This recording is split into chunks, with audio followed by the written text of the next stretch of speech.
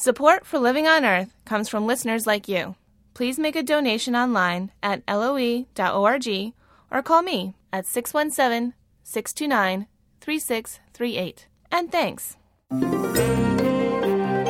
From Public Radio International, this is Living on Earth. I'm Jeff Young. A genetically modified kind of corn could make the production of ethanol more eco-friendly, but some scientists and farmers worry that corn designed for fuel could contaminate our food. Will some people have an allergic reaction to this enzyme?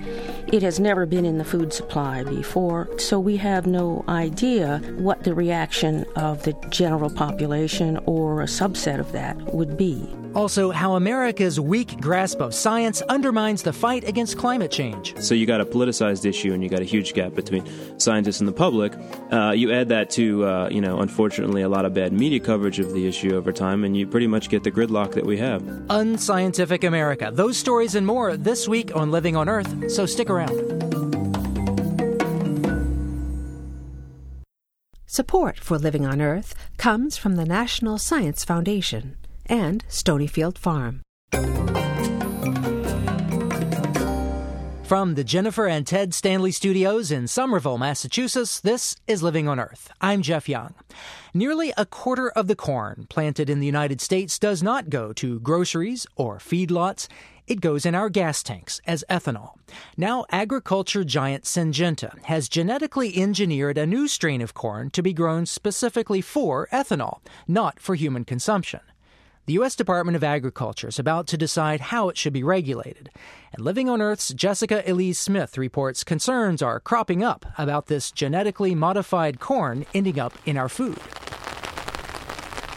Heavy rains fall from dark gray clouds onto the seemingly endless rows of corn on Sykowski Farm in Hadley, Massachusetts.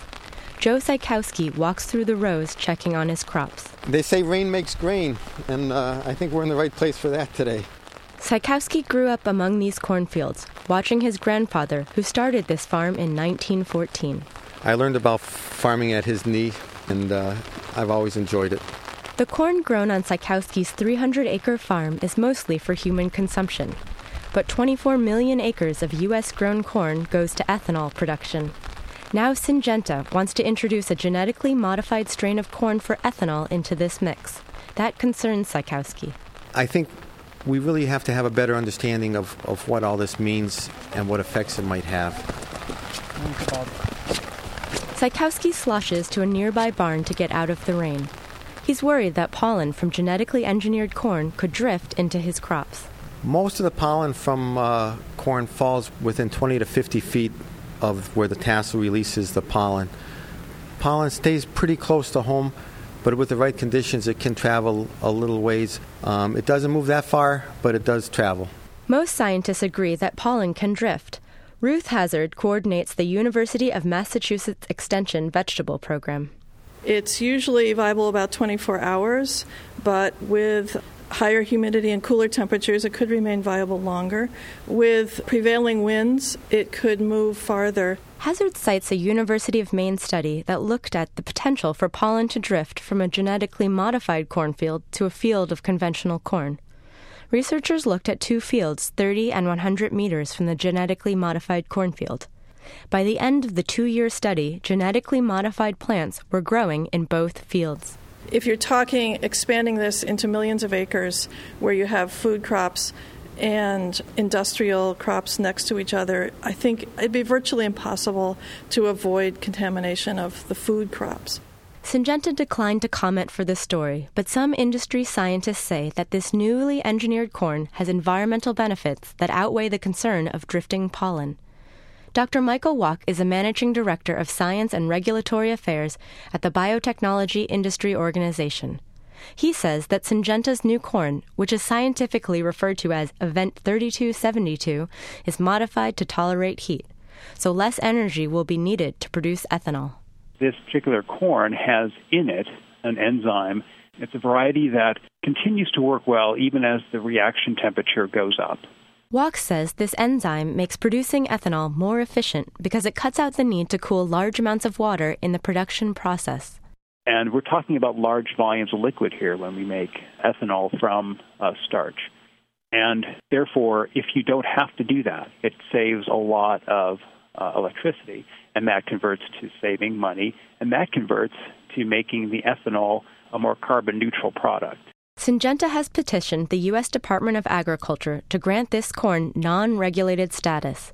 Michael Gregoire, the Deputy Administrator of the USDA's Biotechnology Regulatory Services, says this status will make distribution of their corn easier. And basically what non-regulated status means that they're no longer subject to our regulatory restrictions or oversight, so they can be moved interstate or planted without any permit from the agency. If Syngenta can show the new corn won't cause disease or injury to other plants, pose what's called a plant pest risk, Gregoire says it will win non-regulated status. And if the USDA gives Syngenta the green light, farmers will be able to grow this corn without restriction, making it the first non-regulated genetically modified crop grown in the U.S. solely for industrial purposes. This worries Dr. Jane Rissler at the Union of Concerned Scientists. She's deputy director of the organization's Food and Environment Program. Rissler says if Syngenta's corn is commercialized, it is inevitable that food corn will be contaminated, and this could lead to health problems. We are concerned about the allergenicity of this enzyme. That is, will some people have an allergic reaction to this enzyme? It has never been in the food supply before, so we have no idea what the reaction of the general population or a subset of that would be. Rissler points out that food processors are also worried about the quality of their products if the new corn gets into the food supply. The enzymes in Syngenta's genetically engineered corn survive at very high temperatures, so they do not break down during baking and other food processing. So there could be consequences. For example, cornstarch that is used to thicken pies that you buy in the grocery store, this enzyme would have survived the baking process and could break down the cornstarch, which is used to thicken the pie, could break it down to sugar. That means when you bought the pie, it would be watery, not thickened.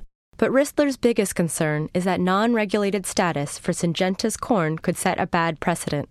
She says that the USDA's recent public notice included a new take on what should be considered a plant pest. With this new interpretation, she says, most genetically engineered crops are no longer considered plant pests. And this is a startling change from the past 22 years of regulation. A company developing a genetically engineered crop could go to the USDA and say, according to your new interpretation, this crop is not a plant pest and therefore is not subject to USDA oversight. This change could have a profound effect on U.S. agriculture.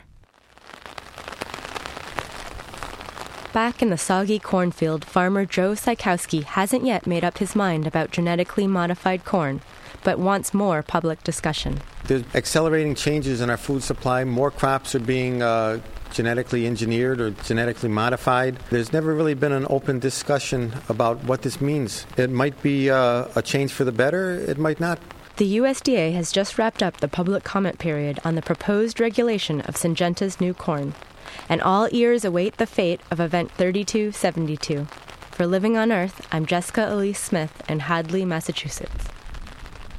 Whether the crops go for fuel or food, the world's rich countries are now looking to the developing world to do more of their farming. A number of wealthy nations are buying or leasing chunks of poorer countries and shipping the crops home, essentially outsourcing agriculture. Critics call it a land grab and neo-colonialism. Olivier de Schutter hopes for a more positive outcome. He's the United Nations Special Rapporteur on the Right to Food. And Mr. de Schutter says the scale of these land deals means the stakes are high. The current negotiations concern some 30 million hectares, which is equivalent, more or less, the total farmland of France.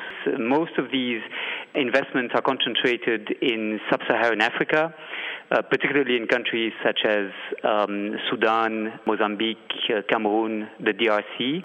because for the moment, agriculture in these countries is underdeveloped. If we want to take a long-term view about this, the arrival of investment in agriculture is excellent news, because for many years, very little was going into the countryside and the rural areas. This is reversing a historical trend, which in principle is welcome.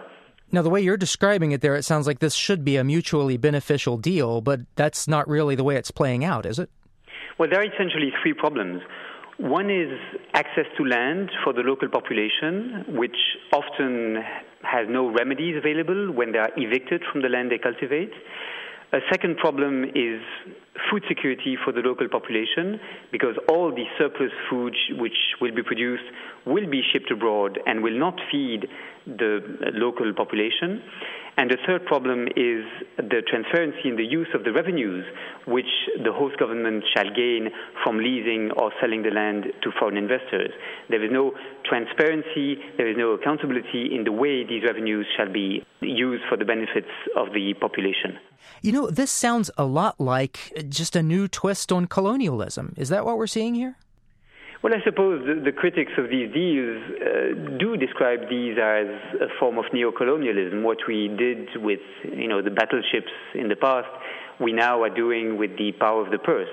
But of course, there are other outcomes possible, and it's quite clear that if these investments are well managed and if they lead to infrastructures being built and to technologies arriving and to employment being created, then they could be beneficial, and then the description of neocolonialism may not be entirely justified. Mm-hmm. So how do we get to that kind of outcome? What are your recommendations? Well, I put forward some 11 principles which are based on human rights. Basically, these principles should ensure that the investor is imposed more far-reaching obligations than is currently the case. These deals, they concern thousands and sometimes millions of hectares, and there are short documents of 3-4 pages without any description in these documents of any obligation of investors. For example, to create employment, to respect the environment, to respect the food security of the local population, or not to evict peasants. And I think it's absolutely vital that these obligations be better clarified in the conclusion of these deals. And so the principles aim to guide states in basically achieving better outcomes.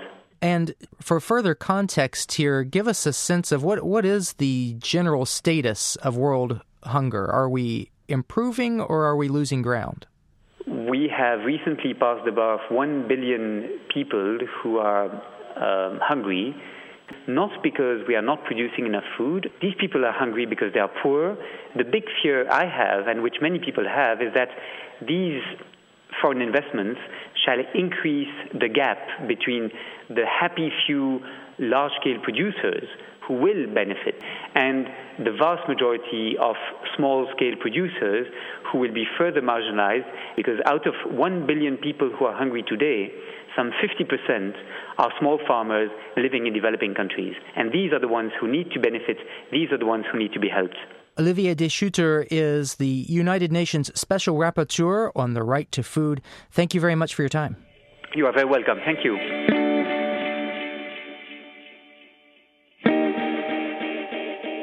Coming up, the rise of the Greens on the borders of the Black Sea.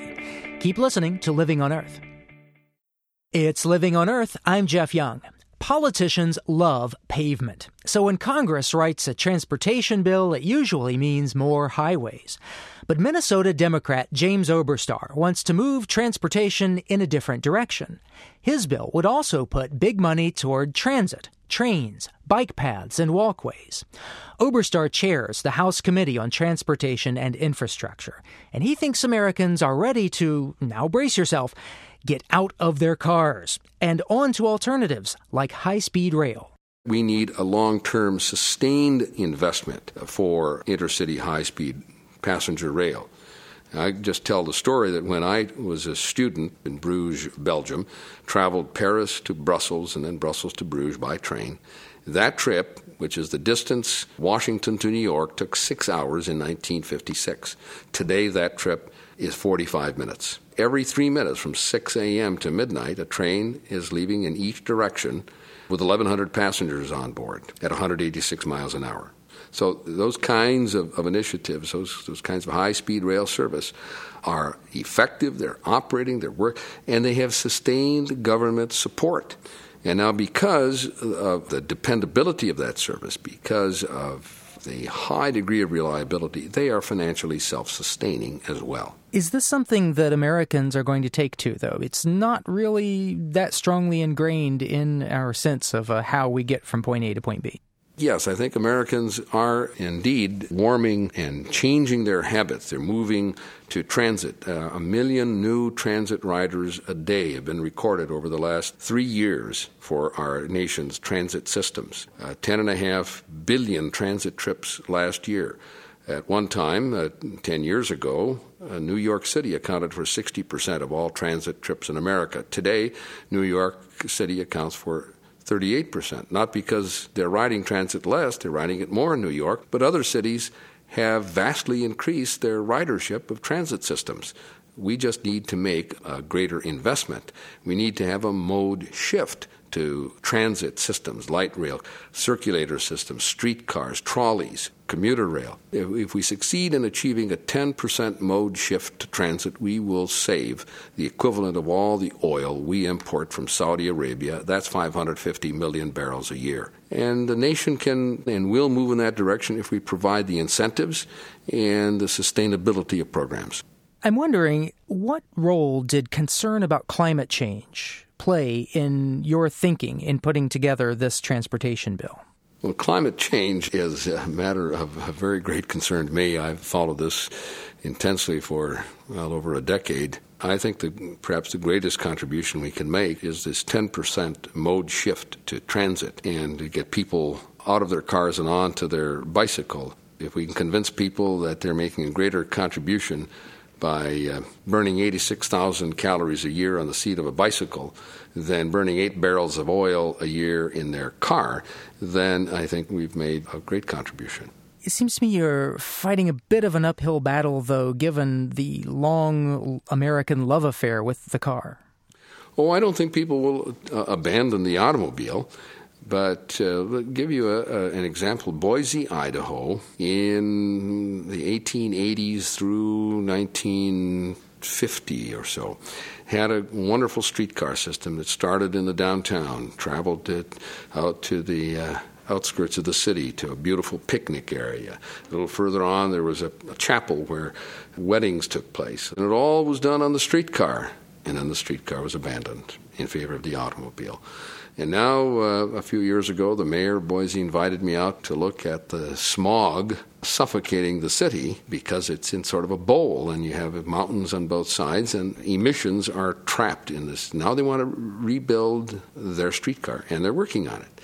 Choices like that are being made all across America. Do you think if these new high-speed routes succeed, that they will be something that's affordable, something that average people can take advantage of? Because honestly, I got to say, the closest thing we have now to high-speed rail, Acela, is often out of my price range.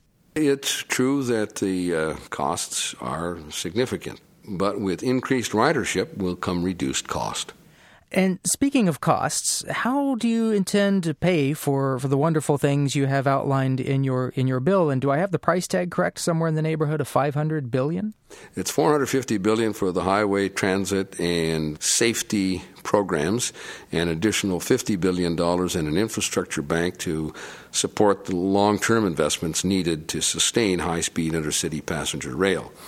And the Highway Trust Fund with the gas tax, highway user fee, has proven very successful in the past in creating a sustainable revenue stream. So we are, in all likelihood, looking at some increase in the gas tax from roughly 18 cents a gallon where it is now. I think you would have to delay implementation of a highway user fee until we've had at least 2 consecutive quarters of positive economic growth. And in that case, then I think people would be accepting because they know where those dollars go. They don't know where the rest of their tax dollars go specifically, but they do know this one. This has a trust fund, and its revenues cannot be diverted to any other purpose. Chairman Oberstar, thank you very much for your time. Good to talk with you. Representative James Oberstar, Chair of the House Transportation Committee.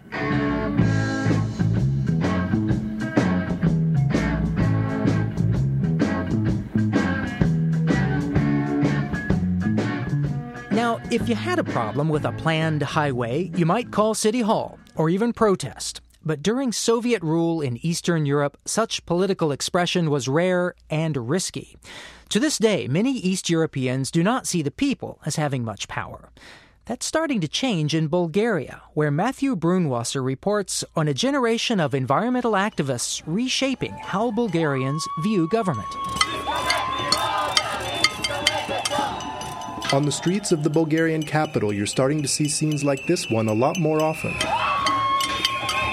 These young environmentalists are shouting, "We want nature, we don't want concrete." They are marching through the city center banging pots and spoons. The protest is called "Let's Make Noise for Nature." There was an environmental movement here during the communist era. In fact, it was the only organized political opposition to the regime. People called it Eko Glasnost. It protested mainly against nuclear power and pollution from neighboring Romania. The movement gradually became irrelevant and has few connections to activists today. Instead, today's Bulgarian environmentalists trace their roots here to the Black Sea coast. It was here on a beach called Irakli that a young generation of environmentalists stepped in to fight a proposed vacation village. Most Bulgarians didn't believe it was possible for citizens to do anything about unchecked development. There was a sense that Irakli was the only place left untouched on the entire Black Sea coast. The protesters won a year-long ban on construction, and a movement was born. Gennady Kondarev, at 27, a movement veteran, says that after the lies of communism and the rocky ride of capitalism, Bulgarians have already lost a lot. And the one thing that they can touch, they can feel, they can see is the Bulgarian nature. They know this is something beautiful. They know that's a treasure that we have. They know their grey cities. They know their communistic architecture, the grey blocks, the slowly decreasing spaces and gardens between these blocks. And they miss it. They want clean air. They want these normal things that should be actually a basic human right. So in what represented a major decision on strategy, the new environmentalists decided to form a political party, the Bulgarian Greens. It's a shoestring operation, so there was little money for ads like this one. Ние сме зелените. Познавате ни от протестите за защита на Иракли, Странджа, Рила, Пирин, Родопите. We're the Greens. You know us from the protests to defend Irakli and the mountains. We've had our victories, but we want more. To preserve the nature of Bulgaria, unique in Europe, for all its magnificence. The party had the funding to air this commercial on the national radio exactly 3 times. So the Greens mainly reached the people by speaking to them directly, often from information tents they set up on streets around the country.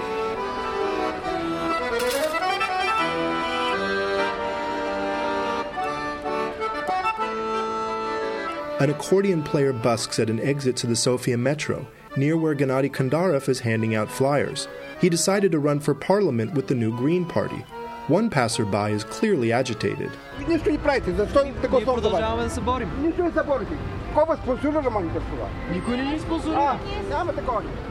Kondarev is stoic. No, he thinks that we haven't done anything enough for the environment. He's asking for this wild beach Irakli. He thinks that we have been sponsored by some people. I mean that this is the usual voter who equals everyone in the politics to the mafia. It's good that Kondarev knows how to speak patiently. Many Bulgarians are totally unfamiliar with the concept of participatory citizen politics. Dmitry Buchkov stops to chat. He says the Greens represent hope for the future. Somebody must care for this nature, because the rulers in the country, they would like to accumulate more money for a short time. They would like to be millionaires or billionaires in a night. This is terrible. That's why we have to kick them out of the power. In deciding to form a political party, these environmentalists are directly confronting post-Soviet apathy and passivity. Their message is, take political responsibility for yourself and don't just complain. At the Center for Liberal Strategies in Sofia, political analyst Ivan Krustev explains that the Greens are not simply asking for something from the state. This is good, and this is the fact that they decide to make a political party, the fact that they try to run. I find this as extremely, extremely positive development. Krustev says that the Greens have practically introduced voting to Bulgarian youth, who are almost totally apolitical. They're trying to tell people, look, there is a public good. And because for the last 20 years, the idea of the public good has disappeared from the Bulgarian political life. It was always the interest of one against the interest of the others. I find the energy coming from the Green movement much more important than the votes that they're getting.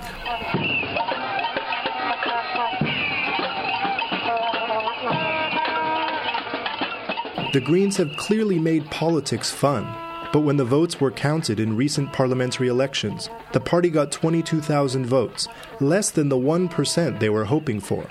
That would have won them state support like an office. No one expected the 4% needed to enter the parliament. Yet Kandarov says the campaign has made them tough and taught them how to fight. I think everyone believes now that this party is an alternative, that this is a way to bring change in Bulgaria. And everyone from left to right is trying to flirt with us, trying to get us on their side. Everyone is trying to get us on their side now, he says. The big parties in Bulgaria now have environmental planks in their programs, and all are eager to harness the energy of the earnest young Greens. Almost 20 years after the fall of the Berlin Wall, youth and concern about the environment are healing the political wounds of communism. The Greens say they have just gotten started. For Living on Earth, I'm Matthew Brunwasser in Sofia, Bulgaria.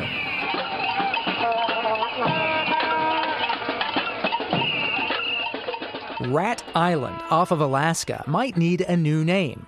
A 2-year, $2.5 million eradication project gave the island's signature rodent the boot. The federal government teamed with private groups like the Nature Conservancy for the largest rat removal in U.S. history. Steve McLean, Polar Marine Program Director for the Nature Conservancy, told Living on Earth's Steve Curwood how the rats got there in the first place. Well, Rat Island is an island out in the Aleutian Islands about 1,300 miles from Anchorage. In about 1780, a fishing boat went aground on the rocky shores.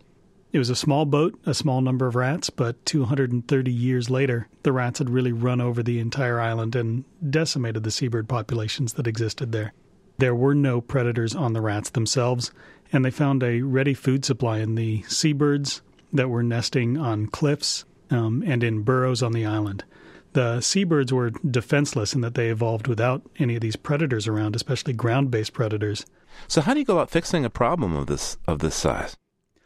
Well, we spread a bait containing a rodenticide around the island using helicopters with specially designed and manufactured buckets underneath, like agricultural fertilizer buckets, that would spread the bait in a pattern around the island and then allow every rat the opportunity to consume a lethal dose.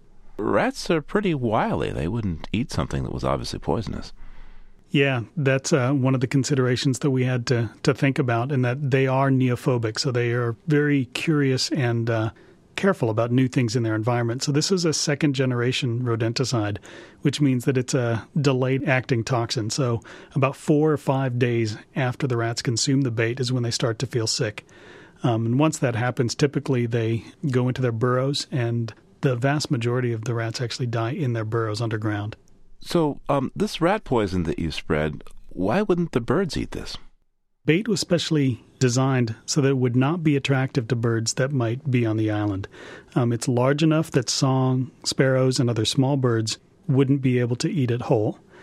It's also colored blue, which is a color that is shown not to be attractive to a lot of these birds. And then seabirds are fish eaters, and so eating at sea, and so normally would not be picking up things off the ground to consume. But with all this poison on the ground, couldn't it just leach into the soil there, be around for a good while? Well, the toxin itself is bound very tightly to the grain. And so once the moisture gets into the grain pellet and breaks it down, the toxin becomes unavailable to other organisms. And also, once the microbes get a hold, the toxin itself breaks down to carbon dioxide and water, so there are no nasty chemicals that are left behind. I'm thinking, though, about raptors. Eagles are pretty lazy hunters. They would rather pick up something that's already dead and make a meal than work for it. I mean, with these rats dying, if most of them went into their burrows, still there was some out there. What kind of raptor or bird kill did you have? We did find a number of glaucous-winged gull carcasses and some bald eagle carcasses that we didn't expect. How many dead eagles? How many dead gulls? We found, I believe, it was about 180 gulls and 41 eagles. It's a good thing they're not endangered in Alaska, huh?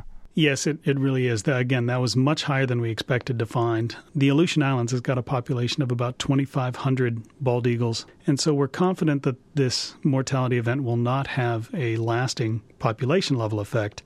However, we are very concerned about this level of mortality and are doing everything we can to understand what might have caused the deaths and then how potentially they can be avoided in the future. What are you seeing in terms of the recovery of the island ecosystem now that it is at least apparently rat-free? We're starting to see the first signs of birds returning to the island. So we've got peregrine falcons that are nesting on the island, black oyster catchers which are nesting on the island that have never been seen before. So, well, let's face it, rats are really pretty tough. They're feisty. They're hardy little suckers. I mean, they cause plagues. I mean, when can you be sure that they're truly gone from the island?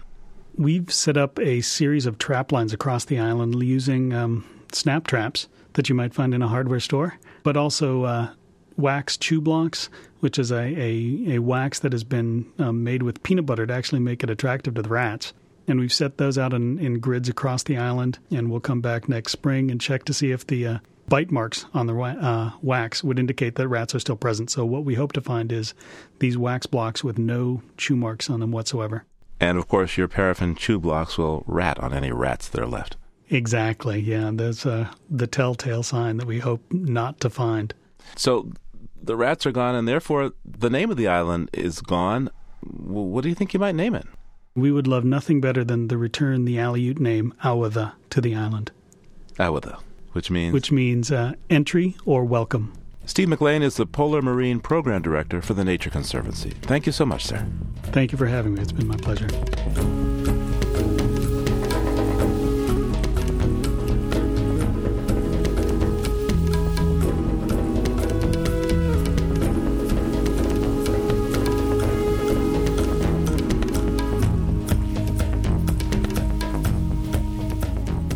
Just ahead, the cost of being clueless. What we don't know really is hurting us. Stay with us on Living on Earth. Support for the Environmental Health Desk at Living on Earth comes from the Cedar Tree Foundation. Support also comes from the Richard and Rhoda Goldman Fund for coverage of population and the environment, and from Gilman Ordway for coverage of conservation and environmental change. This is Living on Earth on PRI, Public Radio International. It's Living on Earth. I'm Jeff Young.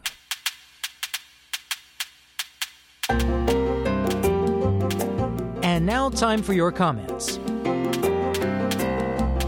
Our interview with Harvard professor Graham Allison about nuclear terrorism set off an explosion of comment. Some accusing us of fear-mongering, others thanking us for moving the issue off the back burner. Peter Keenan of Maynard, Massachusetts, who hears us on WFCR in Amherst, liked Allison's proposal to safely lock away all the world's nuclear weapons and wanted it to go a step further. He writes, if it is feasible to bring all nuclear-armed countries to agree on a lock-up regime, wouldn't it be equally feasible and much more desirable to agree on complete abolition of nuclear weapons? Why not?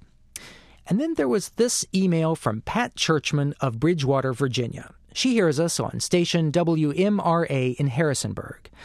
Just wanted to say how extremely depressing almost all environmental news is and has been in recent years. Those of us who are trying to do something lose heart, and those of us who feel they can't do anything significant anyway don't even bother to try. Well, those words struck a nerve with us here at Living on Earth. We often feel that paralysis of doom and gloom as well. So we called her up. Pat, are you there? Yes, I am. Well, thanks for joining us. Pat, you sound a little down. Well, you know, when I wrote that, I really was, but I have something to add to that. Yes? Last week, we went to an environmental conference held at Montreat, North Carolina, Presbyterian Church, which is what we belong to.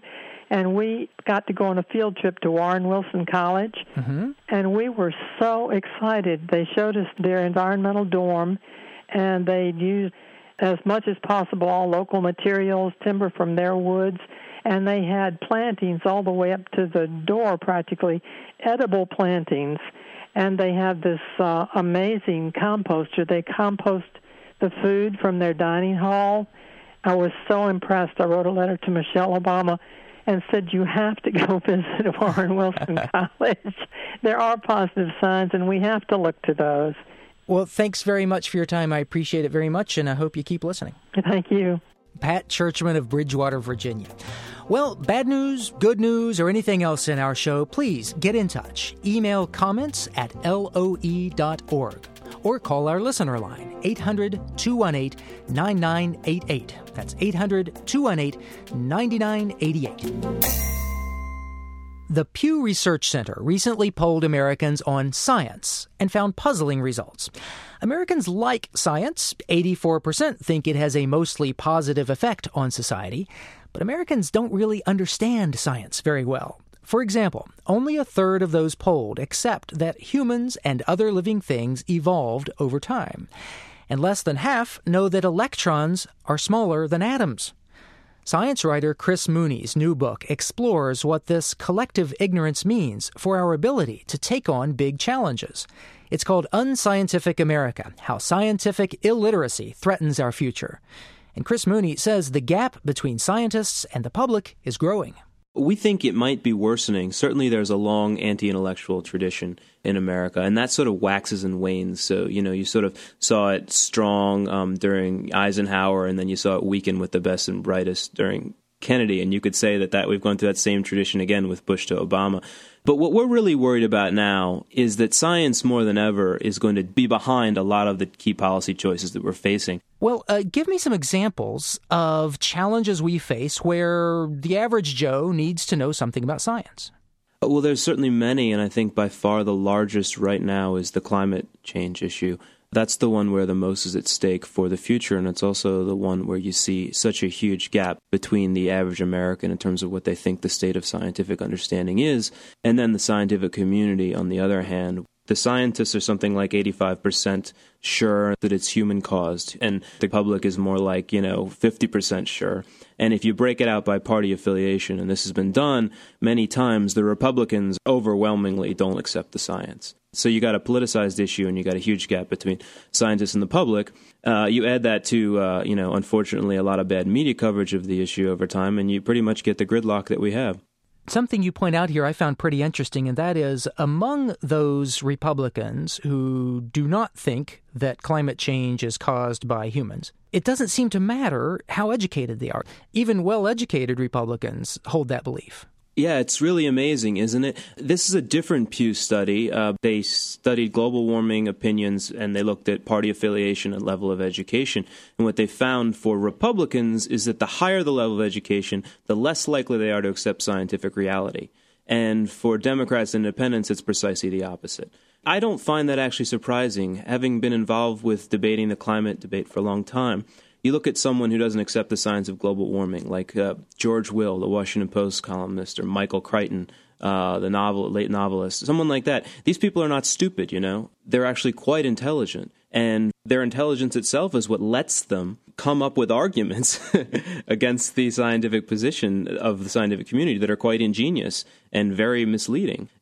Now, you also point out an example where some liberals have some trouble with some science in the area of vaccination, right?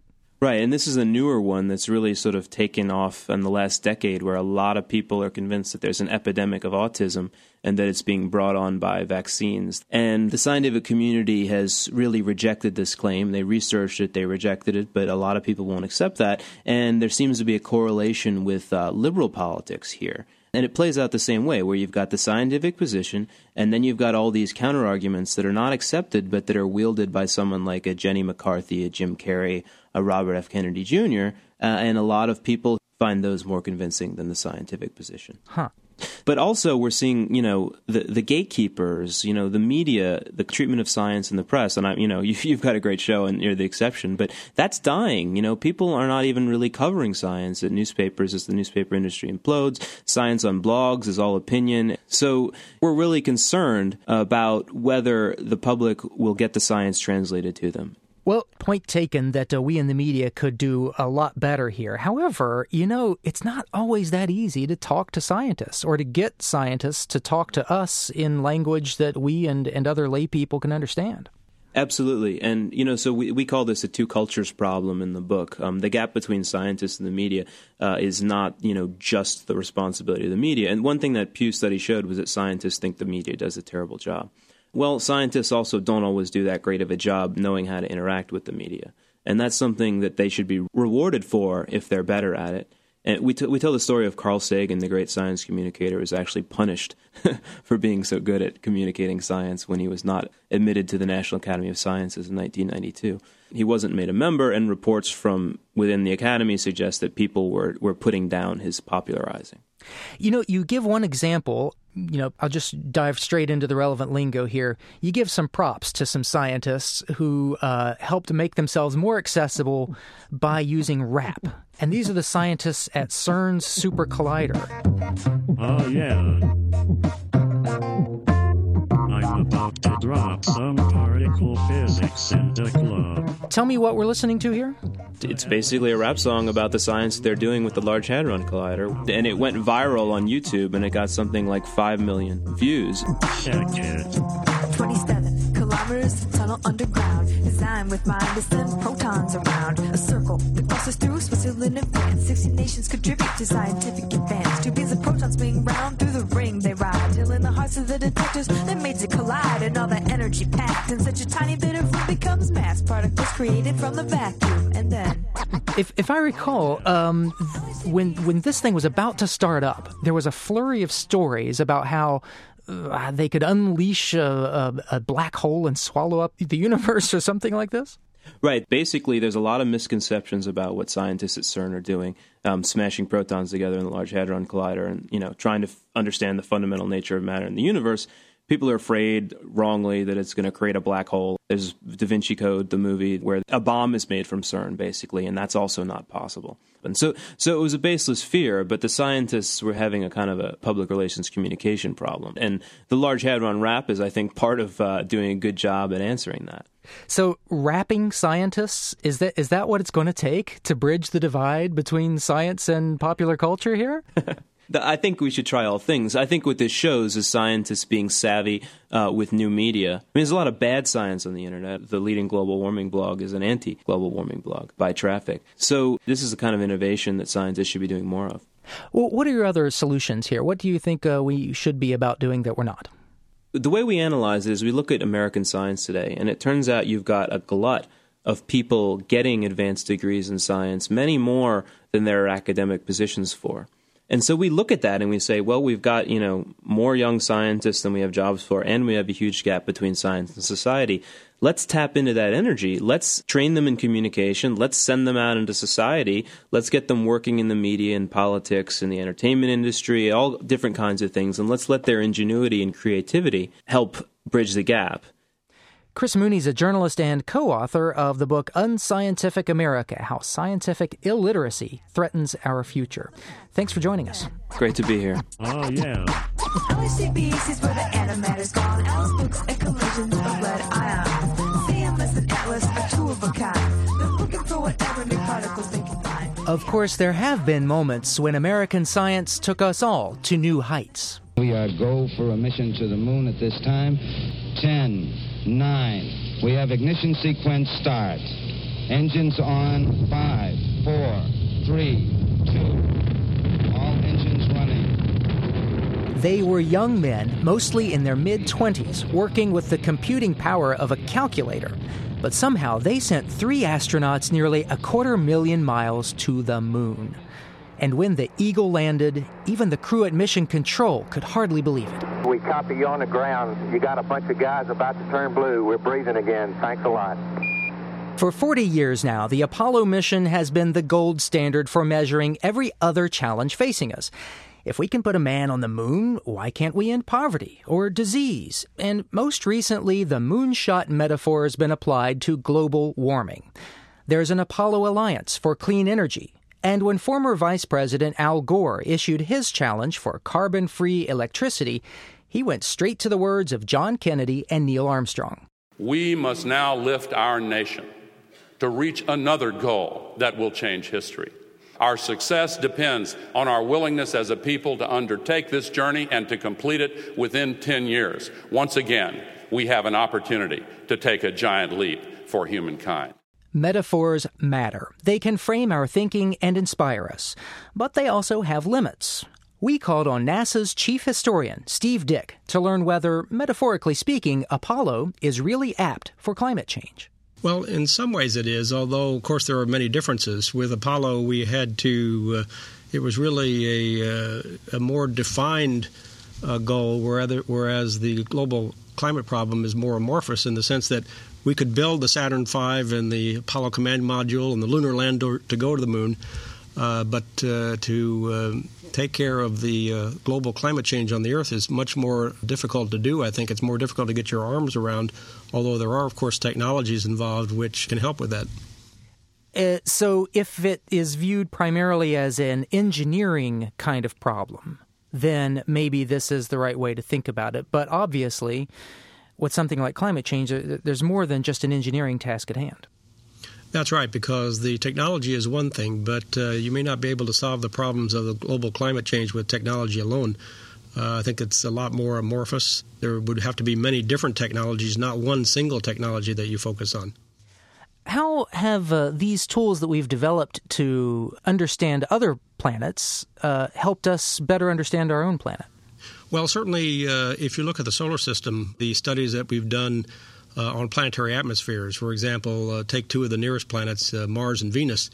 Mars has an atmosphere of about 6 millibars, less than 100th of the Earth's atmosphere, which means that over time Mars lost most of its atmosphere. And why did that happen? On the other hand, on Venus, you have a very dense atmosphere, almost entirely carbon dioxide, and the temperatures there are above 900 degrees Fahrenheit, and that's because there's a runaway greenhouse effect on Venus. So we can use what we learn about other planetary atmospheres to apply to our own Earth's atmosphere.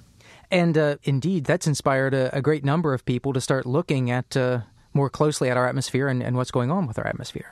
Mm-hmm. That's right. You can call it comparative planetology. It's always better to have more than a sample of one when you're talking about things on a global basis, and the best way to do that is to send the spacecraft out there and study them. And I guess, looking at Venus and Mars, here we are, the happy medium in between, and we'd like to keep it that way. Exactly. For all of the positive impact and inspiration that came with the moonshot, I wonder if there was also a bit of a downside, though, in that it may have inflated our hubris, and somehow the moon mission gave us a false sense of confidence about what could be accomplished through technology alone. Well, you might say that, and it's true that technology cannot solve all of the problems, and of course it's not so much the technology as how, what use humans make of that technology. So in the end it always comes down to how the technology is used, and that's a matter of public policy, and in a democratic society it's something that people should have input in through their elected representatives.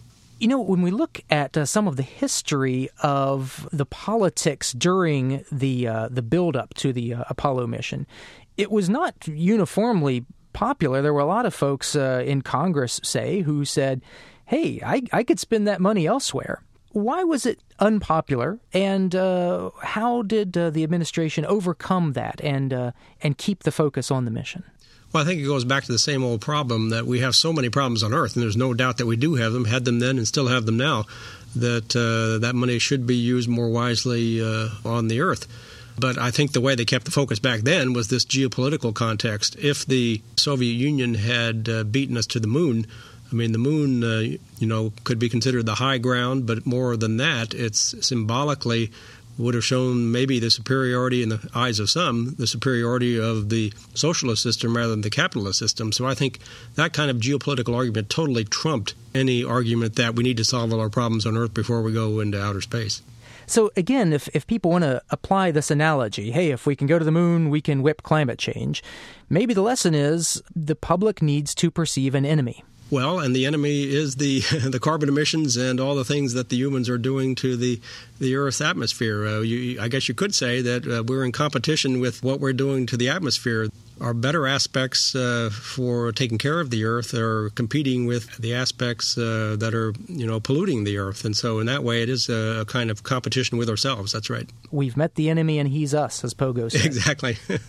Steve Dick is Chief Historian of NASA. Thank you very much for your time, sir. Good talking with you.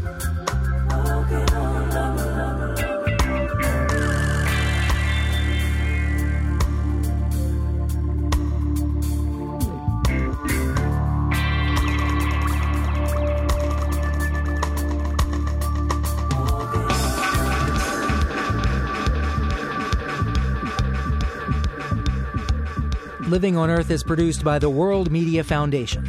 Our crew includes Bobby Bascom, Eileen Belinsky, Bruce Gellerman, Ingrid Lobet, Helen Palmer, Jessica Elise Smith, Ike Sriskanjaraja, and Mitra Taj, with help from Sarah Calkins, Marilyn Gavoni, and Sammy Souza. Our interns are Annie Glosser and Lisa Song. Jeff Turton is our technical director. Allison Lirish-Dean composed our themes, and you can find us anytime at loe.org. Steve Curwood is our executive producer. I'm Jeff Young. Thanks for listening. Funding for Living on Earth comes from the National Science Foundation, supporting coverage of emerging science, and Stonyfield Farm, organic yogurt and smoothies. Stonyfield pays its farmers not to use artificial growth hormones on their cows. Details at stonyfield.com. Support also comes from you, our listeners, the Ford Foundation, the Town Creek Foundation, and the Oak Foundation, supporting coverage of climate change and marine issues. The Rockefeller Foundation and its campaign for American workers. More at rockfound.org. And Pax World Mutual Funds, socially and environmentally sustainable investing. Pax World for tomorrow. On the web at paxworld.com. PRI, Public Radio International.